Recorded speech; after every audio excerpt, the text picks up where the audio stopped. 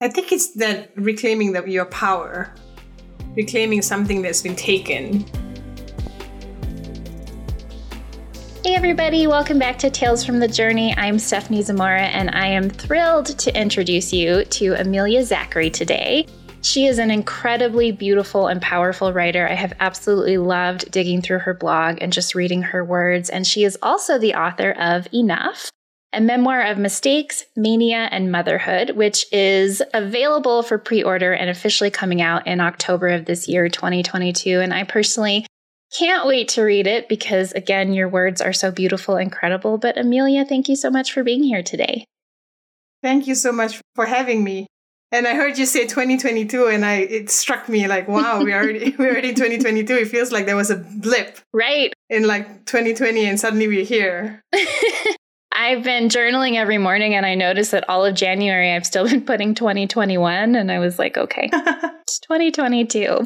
But I would love to start with you sharing just a little bit about who you are and what it is that you do so everyone can get to know you. Awesome. Well, first of all, I think above all, I'm a mother. I have two beautiful girls, and most of my time is spent mothering and being there with them and chauffeuring. And I'm also an author, and I am an avid advocate for sexual assault awareness and normalizing mental health. And so a lot of my topics that I write about surround sexual assault and mental health, as well as some stories on immigration, my experience as an immigrant here in America, and parenting a child that's profoundly gifted. Yeah. It's, again, I can't speak highly enough about your words. They're just so beautiful. So I appreciate, as someone who has been through my own trauma and experiences, obviously, I have learned so much from other people over the years, people who are willing to share their stories and their journeys. And these aren't easy conversations to have. So I just want to thank you for the work that you're doing in the world, because it's so important that everyone else who's going through similar situations knows that they're not alone. Thank you. And that's the power in that, right? The women that come before us who have been able to find courage and strength and valiantly share their stories so that it has paved ways for women like us to be able to share our voice. Yes. And I think that's a powerful thing for us to stand together and share our stories. I would love to go back to kind of the beginning of your journey. I always like to paint a picture of the world before in these interviews. So I know that your assault and life really began changing for you when you were 19, but share a little bit about who you were and what life looked like for you before that happened. Well, life before that, I had a pretty wholesome life, a very good, tight-knit family, and everybody's in everybody's business, and I was very well loved and cared for, and in a lot of ways sheltered. And I think that kind of led to me not being privy to what could happen or what would have happened. And so, childhood was a lot of fun. I spent a few years living with my grandmother, and she was a very spiritual person, and she was very into internal healing and being at peace with the world and yourself, and that's what she imparted on me, and that was I think something that I carried through the years. And so I was a very confident person. I was very sure-footed. I was very ambitious. I was very rebellious, because I think that had to do with the confidence that I had. And this was the kind of person that I was. I was good at school. And I was that person who had goals and was sure that I was going to achieve them because I was so sure of myself. Absolutely. So that's in a nutshell, I guess, who I was before the assault. And tell us as much or as little as you're open to sharing about what happened, and especially, how that affected you and shifted your life. So I was 19 when it happened. I was in college on a night out, and I was sexually assaulted. And I was too young to understand the true meaning of what had happened. And because I was very sheltered, because I come from a family that was pretty conservative, I thought that I had done something wrong, and I placed all the blame on myself. And I thought that like I made the wrong choices. Good girls don't go out at night. Good girls don't drink. Good girls don't take drinks from strangers. Good girls have good friends. And so I had done all those things, and I thought that I was to blame for all of it. That's such a relatable, I think a majority of women, obviously I can't speak for all women, but a majority of women grow up with that narrative, and that it's just the way that the culture speaks to us, right? Well, what were you wearing, and why were you out there, and all of the things. And so I think I can definitely relate. You know, I have an assault story as well, but it's very different. It was within a relationship, but same narrative comes into play where you just start to immediately blame yourself and make yourself wrong. So thank you for sharing that. And I'm so sorry that you had that experience. Thank you. Can you talk a little bit more, I guess, about how it affected the trajectory of your life at that time? Did it impact you with school? Did it impact you in any other way? Well, I think it kind of took the wind out of my sails entirely. I wasn't myself anymore. I felt small and insignificant, and I was full of shame and guilt, and I couldn't face anyone, or especially my family. So I kind of isolated myself, and I kind of made myself the pariah overnight in my mind by myself. But I was ostracized by the people around me. But at the same time, I took it upon myself to isolate myself and make myself feel like I didn't deserve to be amongst other people, good people, because I wasn't good anymore. And so that kind of led to my, I didn't go to classes anymore. I didn't go to classes because I was afraid to go on campus. I was afraid to run into the person who had done this to me. I was afraid to run into his friends. I was afraid to run into my friends. And so the cycle began, and I started spiraling, and it didn't stop. It didn't stop at college. I managed to, and then I transferred to a different college to finish off my bachelor's, and I thought that it would end by moving somewhere else, but it didn't. It was with me, and I kept it with me, and it kept going for years after that. I was spiraling into promiscuity, and I was spiraling into drinking excessively and irresponsible behavior, maladaptive behaviors that I did not understand I was doing at that point was a trauma response. Or later on, I actually found out I also had bipolar disorder, which was triggered by the sexual assault. The trauma that I experienced had triggered the bipolar disorder. So like a lot of things, a chain of things spiral happened right after that incident. That's such a hard period, especially when you're isolating, and especially when you don't have supportive people around you. I know for me, it took a long time to really start to have like healthy and supportive conversations about what happened. And it was, even then, it was still terrifying because the shame and the guilt and the blame is just so loud internally. And so having those conversations was very difficult for me. If you're open to sharing a little bit about what it looked like for you to share with people and what was challenging in that, and the things that were and were not supportive. And I ask that because I think it's really challenging for people to have these conversations and to name what happened to them and to kind of hold steady within those conversations. So I'm just curious, I guess, if you had any conversations at all about what had happened that were even slightly supportive, or if that took a while afterwards.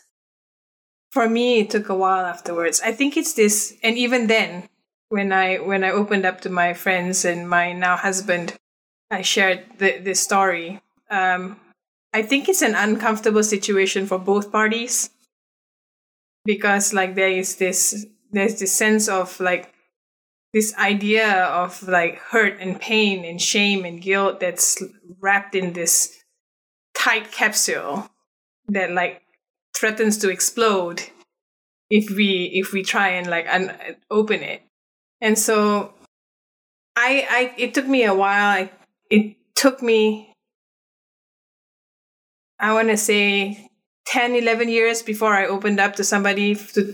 I did open up to somebody before, but who was my college professor, who actually said to me, if you hadn't been hanging out with thugs, this wouldn't have happened. Oh. And so after that, I kind of refrained from trying to tell people what happened, but also mostly because I felt shameful. I felt like people would view me poorly if I were to share the story. But when I finally opened up to someone whom I trusted, my friends and my now husband, when I told, let's just use him as an example. So when I told him, he was appalled, obviously, number one, because he couldn't believe that something like that would ever happen to somebody. You hear about this happening, but you never actually hear it happening to somebody you know. I feel like it's sexual assault is out there. 1 in 6 women are victims of attempted or completed rape, but you don't see them every day because nobody actually talks. It's not something you sit down with somebody and say, hey, so by the way, I was raped. How about you? Right? We don't have these conversations. So I think for him, it was shocking. And for me, at the end of the conversation, because he was so supportive and he was so loving and he was trying to convince me that it wasn't a mistake as I thought it was. I've always thought about it as a mistake. And he tried to tell me that it wasn't my fault. You can go out at night and you can be naked and not be subject to sexual assault. But for me, it was a release. And I did feel like there was a shift, a huge burden taken off my shoulders, and that I had put this out there. It's fallen on someone's ears, and it's been said. And thankfully, it was received well, and I felt supported. That makes such a huge difference. And I know for me, I wanted to share with people well before I did, but it was such a mess in my head what had happened. And there was the shame and the blame and all of that stuff going on as well. But I was so terrified of someone telling me that it was my fault. And I was afraid to tell people that knew the both of us. And so I would talk around it sometimes because it was important to me. I needed help because of how it was affecting me. And it was something that I needed to talk about, but I didn't know how to talk about. And so I'm really grateful that the people I ended up talking to were supportive. And my first real partner, my first real relationship after it happened, that he was supportive. And that it just makes such a huge difference. So I'm so happy for you as well that your partner was able to be supportive and hold that space for you. I think you brought up a very good point. Don't you feel that once we share, there's this light bulb that goes off that it's okay to need help? Yes. It's okay to reach out, and it's okay to be able to share this secret and be able to seek help for it and support for it. Yeah. And there was something for me personally, I don't know if this is true for you or other people, that having understanding, care, and support from men was particularly healing, because I feel like, again, in my own experience, there were a lot of women that could relate and were very supportive and were very quick to be like, that was not your fault and here's why. Because a lot of women that I know have experienced similar things to one degree or another. And so I was extra terrified to talk to men. And for me, having men that were just like, that is absolutely not okay, and you were not to blame, and some of the things like your partner said to you, there was something, at least for me, that was extra healing about that. For me, I think it was, I haven't actually viewed it as whether I've received support from men or women. But, and I guess I don't think I have, I don't know, I don't have relationships with men that I am open to sharing this. Opportunity hasn't presented itself. I have really good relationships with men, but I think the opportunity or my need to share had not come up. So I can't say for sure whether it's one way or the other. Yeah. And I think that you brought up some really good points in the ways that you dealt with it afterwards, in that period afterwards where there was isolation and then there was promiscuity. And I relate to that as well. And I think it's different for everybody and which one they go to or how they use both. But both for me were very, very healing. Like having a period of time where it was like I didn't want any closeness, I didn't want friends in my house. I didn't want my animals near me, like no cuddling. Like I didn't like to be touched at all. And there were a lot of ways that I isolated from my relationships, but also just from like touch and intimacy in general. And that was really tremendously valuable for me. And then there was a period for me where I was very promiscuous. And there was a part of that was like, I'm reclaiming something, even though I couldn't tell you what at the time, but it was definitely this reclaiming of like, I get to decide what happens with my body and with who, and if it happens again after once. Like there was something about it that in one way made me question myself, but in a lot of ways, like I just kind of instinctually knew like this has to happen. And I've heard a lot of other survivors talk about similar things as well. I think it's that reclaiming your power, reclaiming something that's been taken and something that I feel like I was trying to replace it or trying to make sense of it and like take charge of my life and my body and do what I wanted with it, right? And I think that's got a lot to do with it. And I did go through I did go through this stage where I didn't want any relationships with anybody, but I craved the warmth and I pretended to be in love. I played it in my mind that like I was in something which I knew I wasn't going to make into something else. I wasn't going to make it into a relationship. I did not want to have a relationship with anybody. I didn't want to have intimacy with anybody. But at the same time, I was craving it. And I got it from promiscuity. Being promiscuous allowed me to pretend in those short moments and those short episodes what I wanted. I got what I wanted and then what I needed from those little short periods of time. Absolutely. I relate to that.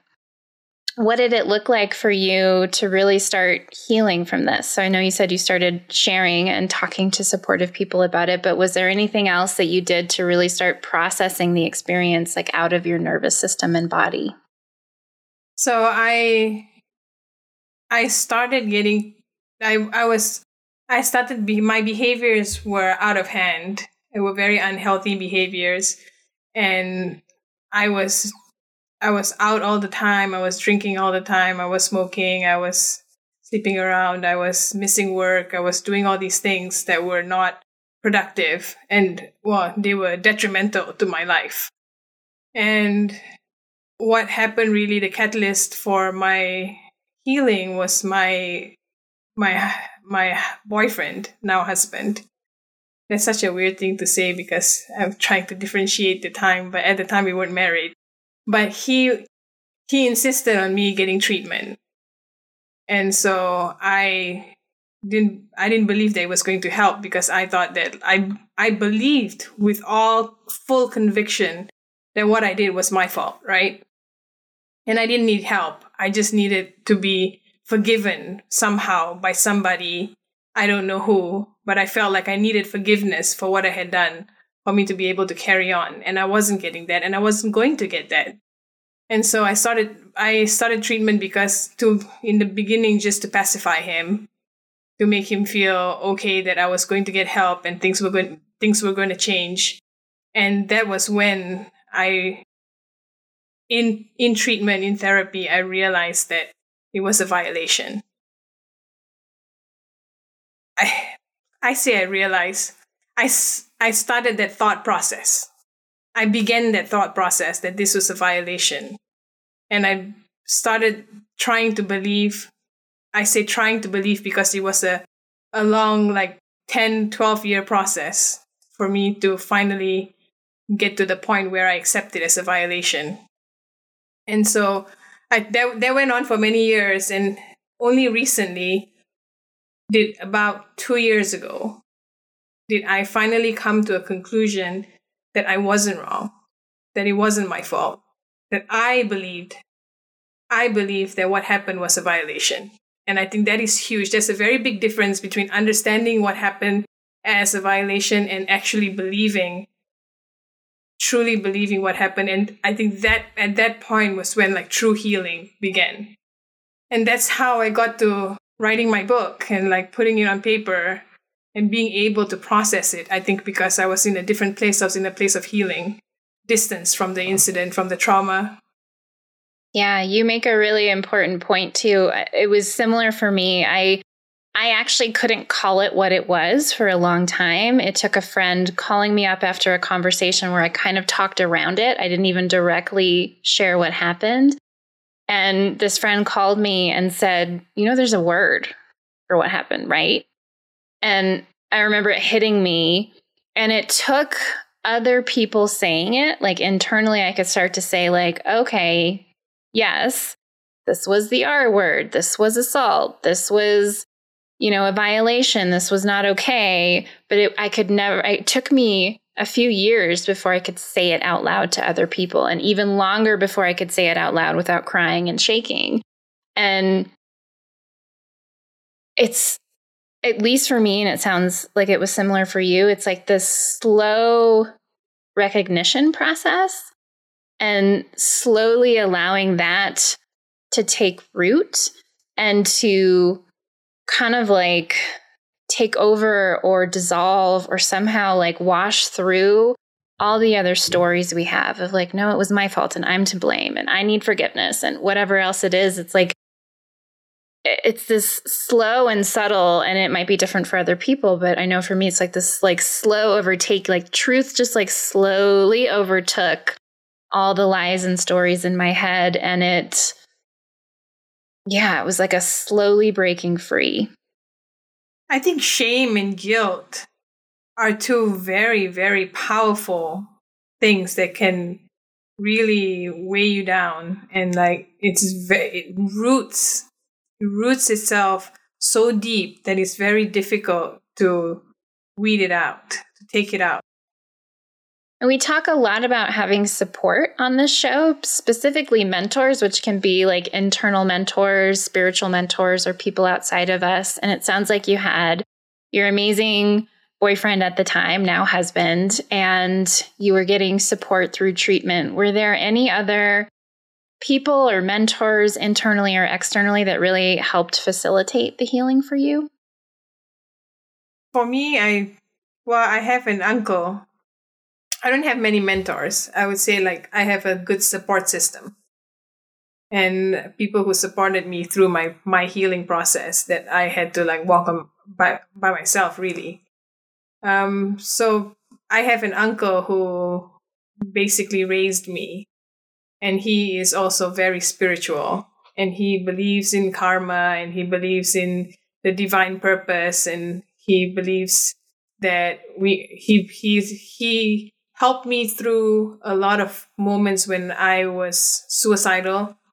I had suicidal ideation and I had suicide attempts, and like I thought that was the answer. And having somebody who is so spiritual telling me that you have a purpose and your time is not up yet. When it is up, it will be up, but don't go chasing it. And he helped me understand. It helped me move towards trying to look for that purpose or waiting for that purpose to appear to me. And I think that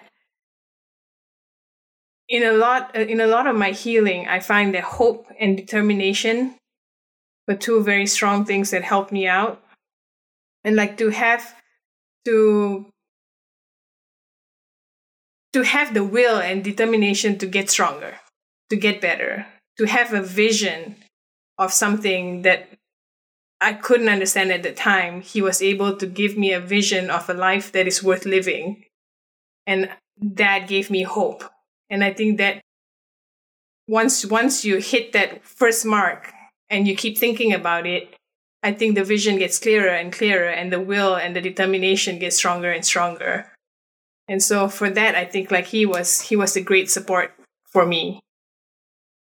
I agree. That's incredible to have somebody that can help you remember that, because it is when you're in any challenging chapter or traumatic experience, or you're deep in the healing work, especially when there's suicidal ideation or things like that happening, it's really hard to see that this is a moment in time. This is a chapter of a bigger book. This is a season and things will change. And so that's amazing that he was there to support you in that way. And that's such a powerful message, because I'm very strongly believe that life is always shaping us. Like I personally don't believe that life is happening to us. I feel like life is just always happening and it happens around us. And some of that is spiritual and divine, and some of that is human and chaotic.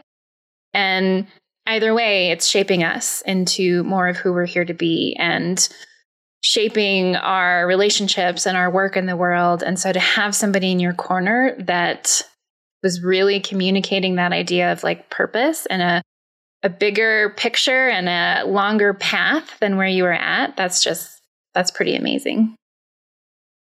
For you, what did in the midst of all of this, navigating your healing, what did the diagnosis for bipolar, how did that affect you as well? That was a curveball, right? I didn't expect another diagnosis. And that's the other thing that I'm very passionate about, the stigma around mental illness. And like how my first reaction because I lived in the stigma, that only crazy people see therapists, only crazy people get help with your mental state, and that having bipolar means that you're crazy. And that was what I thought. And I was so resistant to treatment. And I refused to go to therapy. I went for the first few sessions and I refused to talk because I insisted that there was nothing wrong with me, that I wasn't in need of psychological help, because psychological help is terrible, right? That means something's really wrong. Something's wrong with me. And I felt like I had already enough things that were wrong with me that I didn't need another thing wrong with me. But bipolar disorder is something real. It's not something that's going away. It's not something that's curable. It's something that's manageable and treatable, but it's not going away. And so I think as soon as I realized that and accepted that, I was more open to changing my way of living, changing my way of looking at life, because I realized that there was another hurdle in like the way I would have to process the world as I had seen it before. And where did writing come into play? Were you always a writer? Did you write throughout all of this? Did it start with writing the book? Did you start blogging? When did that come into play? I think I wrote sporadically. Like, so I was, as a child, I loved writing. Writing was my favorite thing to do when I was a child. And then in my early 20s, I was a copywriter for a magazine, and I was a script writer for TV shows. And I did that sort of writing for a while. And I always loved writing, but when I recently realized that my healing was in a very advanced stage, I would say, I guess I had come a long way in my healing process. Yeah. And I felt like I was very far away from where I used to be. And my husband came up with the idea of putting it down on paper. He said, "Why don't you write a book?" And I was like, "What? Write a book? Like, no one's going to read my book. Like, about what?" But I never realized how much writing itself was therapeutic and it was healing. And I was reprocessing all these things that I've processed for years. I've been processing the same events. This one particular event, this traumatic tragedy in my life, I have been processing for the past 20 years. But when I put it on paper and I was writing it there, and the realization that this is for the eyes of others, that I was now announcing to the world, I was now sharing what had happened and processing that into what I wanted people to understand about the situation. It was very healing. And there's a form of advocacy in there too, right? That I want I want to be part of the conversations dismantling rape culture. And so like being able to share my trauma and being able to share how I processed it, being able to share the societal impacts on the incident, like that was very powerful for me. And I think it brought even more healing.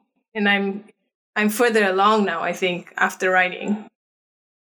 I relate to that so deeply. When I actually started writing Unravel, I had a traumatic loss in 2014, and I started writing it about 6 months after that loss, and then ended up in the abusive relationship, and everything else went haywire in my life. But when I finally sat down to write the book, it was about 4 years later. It was awful and heartbreaking and beautiful and healing. Like it was this messy experience, and absolutely like going back through all of the traumatic moments, all of the hard experiences, and trying to tell the truth of what had happened in a way that would be supportive of other people. Like there was something that was so hard and heartbreaking about that, but that was also unbelievably cathartic and healing. And I read something you wrote, it might have been on your Instagram or your blog, where you talked about how re-traumatizing it was to go through that stuff. And I relate to that. And I'm curious to hear for you, there was a lot of internal work that I had to do to really hold steady when I put my book out, knowing people are going to read this. People are going to know all the gory details about the last few years. And not just strangers on the internet or strangers who buy the book, but like people who know me, clients who work with me, family members.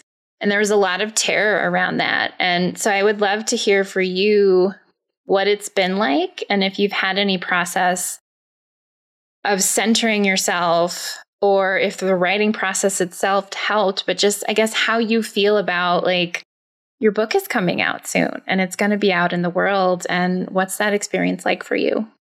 I am absolutely terrified. I'm absolutely terrified that people are going to know my story, but then like, why write a book if I didn't want it, right? but I mean, like that's the thing I struggle with. But I try to keep my head above water by writing. I'm still writing. I'm still processing. I blog and I share, and I think it helps also. Like I'm afraid that someone's going to read it, but then sometimes, the odd time someone reads something and someone sends me a message and says like, I was there, like I was there with you because like this happened to me too.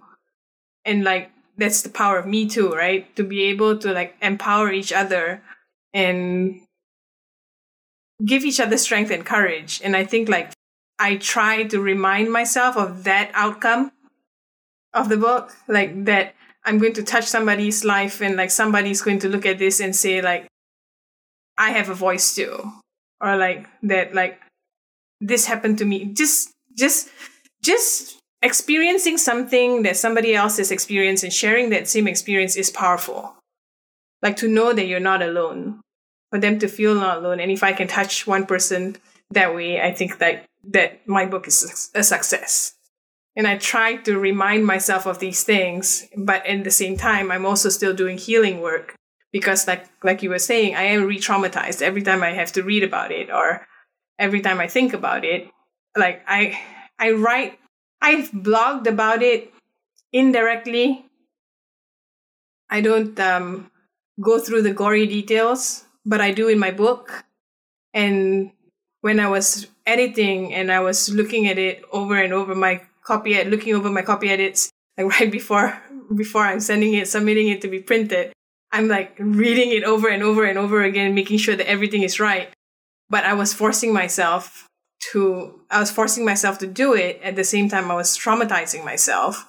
And I don't think that like, and then I was mad. I was mad at myself. Like, why are you still traumatized? Get over it. It is over. It is done. You are healed and everything is fine now.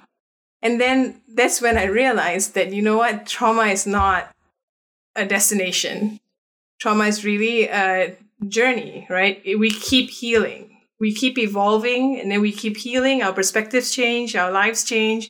circumstances around our life change, but we keep evolving with it. And with that, what healing looks like changes. And I think being able to accept that and then move with it and have it be fluid, I think that has helped me. That's beautiful. And thank you for sharing that, because it's so true. You know, I still get frustrated with myself when new layers of my trauma come up, or I still have triggers that debilitate me or derail me. And it's frustrating, especially when you do the work to heal and you have seen changes and improvement and you have seen shifts and felt freedom, to like hit up against another layer of it is just like, why? Why is this still here? Get it out of my nervous system. I actually was just saying that too.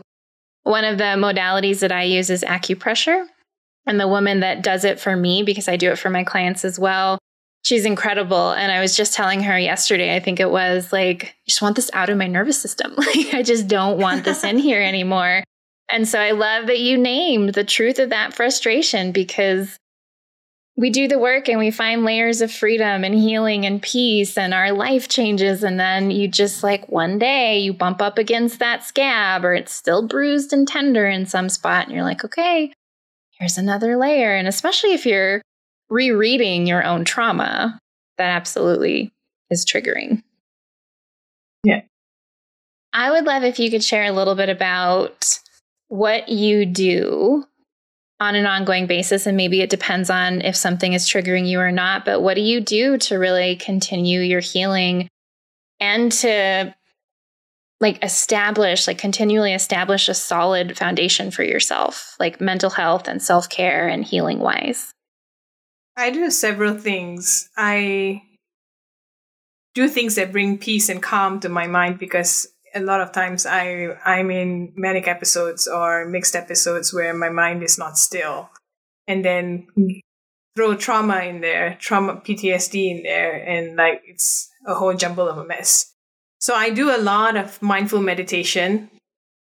I spend a lot of time meditating. I do it in the morning. I do it in the morning when I wake up. I do it at night before I go to bed. I read a lot. What else do I do? I work out. Yes, I forgot about that. Working out, I feel like I'm not fit in any sense, but I do it. I do it for the endorphins. And like I find that has some consistency in working out has helped me keep a balanced state of mind. And that's really important. Like whatever it is, if you run or if you do yoga, if you do I don't know, Zumba, whatever it is, whatever your choice of pain is, I think that it's a necessary pain, and it's so helpful to keep consistently. True. Exercising, especially right after my loss, like saved my life. It just kept me grounded. It moved all the anxiety out of my body. It makes a huge difference. So thank you for sharing that. Oh, when you said anxiety, that just reminded me. Like, so my therapist just recommended this to me. I have a punching bag. That's awesome. And I feel like there are times when I'm restless, or when there's times when I'm imbalanced and I just feel this anxiety and restlessness and mind racing. Boxing helps me. Some kind of aggressive exertion of energy. Yes. I think that's an instant surge in endorphins. That's almost an instant surge in endorphins at that point. And I recommend it to anybody who wants to try. It's so true. I love boxing. I haven't boxed in a while, but I'm getting ready to move. And that's one of the things I want to look for is a boxing gym. And you bring up a good point, because emotions are just energy, and like anxiety is like energy that's trapped in our body. And so we're so afraid of our anger, and we're so afraid of like the aggression that's behind some of those emotions and feelings. But it's like, if you can do something like box and move it out of your system, like that's healthy and productive in so many ways. It's releasing. Yeah. Releasing that energy and allowing it to like not implode inside. Exactly. What is something that you would tell yourself if you could go back and you could talk to 19, 20-year-old you who has just gone through this horrible experience, who's isolating, who's really internalizing and struggling with what happened? What's one piece of advice that you would give to yourself?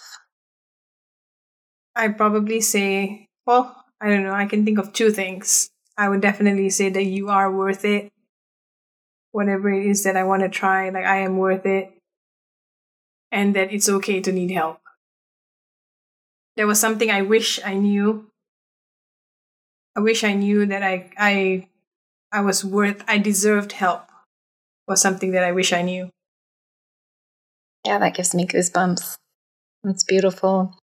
And what would you say to anybody who is navigating either PTSD or their own, whether it's bipolar disorder or something else going on with their mental and emotional health? What is advice that you would give to them? I don't like giving advice. I don't feel like I am the authority on advice, but I'll share some of the things that I've learned over the years. There's this thing that my friends say. My friends always say there are no wrong cards. And so nothing's good, nothing's bad. It happened because it happened, simply because it happened. And so there's no point in like going back and really just putting yourself back in that moment over and over again, or trying to understand why I for a long time I asked myself, why did this happen to me? Why did I get bipolar? What did I do to deserve this? Like, why am I the one stuck with this? And now I feel like there are no wrong cards. And so like, it is what it is. Just accept it and move on. And like, it's a more peaceful way to live my life, to be able to be at peace that there's no reason for blame. There's no reason for shame and guilt and fear and resentment. And I feel like that helps me. That helps me with going through my healing process and being more open to healing. That is a really challenging and powerful way to view the world. I have done a lot of studying and like practicing and teaching around making the impossible happen. And one of the things that I learned from one of my favorite books, Tracy Goss, The Last Word on Power, is the idea that when we're trying to do impossible things, like cause and effect is irrelevant. Like all we look at is the effect. This is what happened. And we don't worry about the cause, and we don't worry about our interpretations and our stories about what happened. It's just, here's what happened. What is it that I want? And what needs to happen for me to move towards what I want? Like, it doesn't matter why I ended up here. Yes, I have my feelings about it, especially if it's hard things, but this is where I am now. This is the effect. This is the reality right now. Where do I want to go from here? And what needs to happen for me to move in that direction? So I agree wholeheartedly with that. And I love the way you say it. There are no bad cards. Because to say that they're like, I got dealt a good deck of cards or a good hand and you got a bad hand, like that's an interpretation. That's a story. And then we start to assess, like, why did I get the bad hand and you got the good one? And it's just like, none of that helps us in any way. And you're right that, at least for me, all it ever does is cause a tremendous amount of anxiety or depression because I'm in my story and I'm worried about things and I'm judging, versus just like, okay, this is my hand. Where am I going to go from here? I would love if you could share where people can find you, how they can learn from you, and how they can get a copy of your book. So I can be found on ameliazachary.com. That's ZACHRY. I think a lot of people spell that wrongly a lot. So it's ameliazachary.com. And I'm on Facebook and Instagram, Brown Girl Crazy World. Your book cover is beautiful. And my book is available. This is not like officially announced yet, but especially for your listeners, I am sharing that it is available for pre-order. You can get it on my website or on Amazon or anywhere where books are sold. and it comes out October 2022. I can't wait to read it. Amelia, thank you so much for being here and for sharing your journey and all the wisdom and nuggets that you picked up along the way. And thank you for your work in the world and for having these hard conversations so openly. And thank you for your time. Thank you so much. It's been an honor to be here. Thank you so much for joining us today and for being a part of this powerful community of purpose-driven individuals. We have a ton of free resources for you at www.talesfromthejourney.tv/free, including access to my signature process for how to make the impossible happen, packaged in a simple, easy-to-follow workbook that you can implement immediately. Whether you're trying to heal in the aftermath of a challenging chapter, working to uncover your purpose, or going after anything else that feels impossible, you'll learn how to take an entirely different kind of action that goes against much of what you've been taught about manifestation and goal achievement. We'd love your help in getting the message out and growing our community, so please take a moment to share this episode, subscribe to the podcast, and leave us a review on iTunes. I'll catch you in the next episode.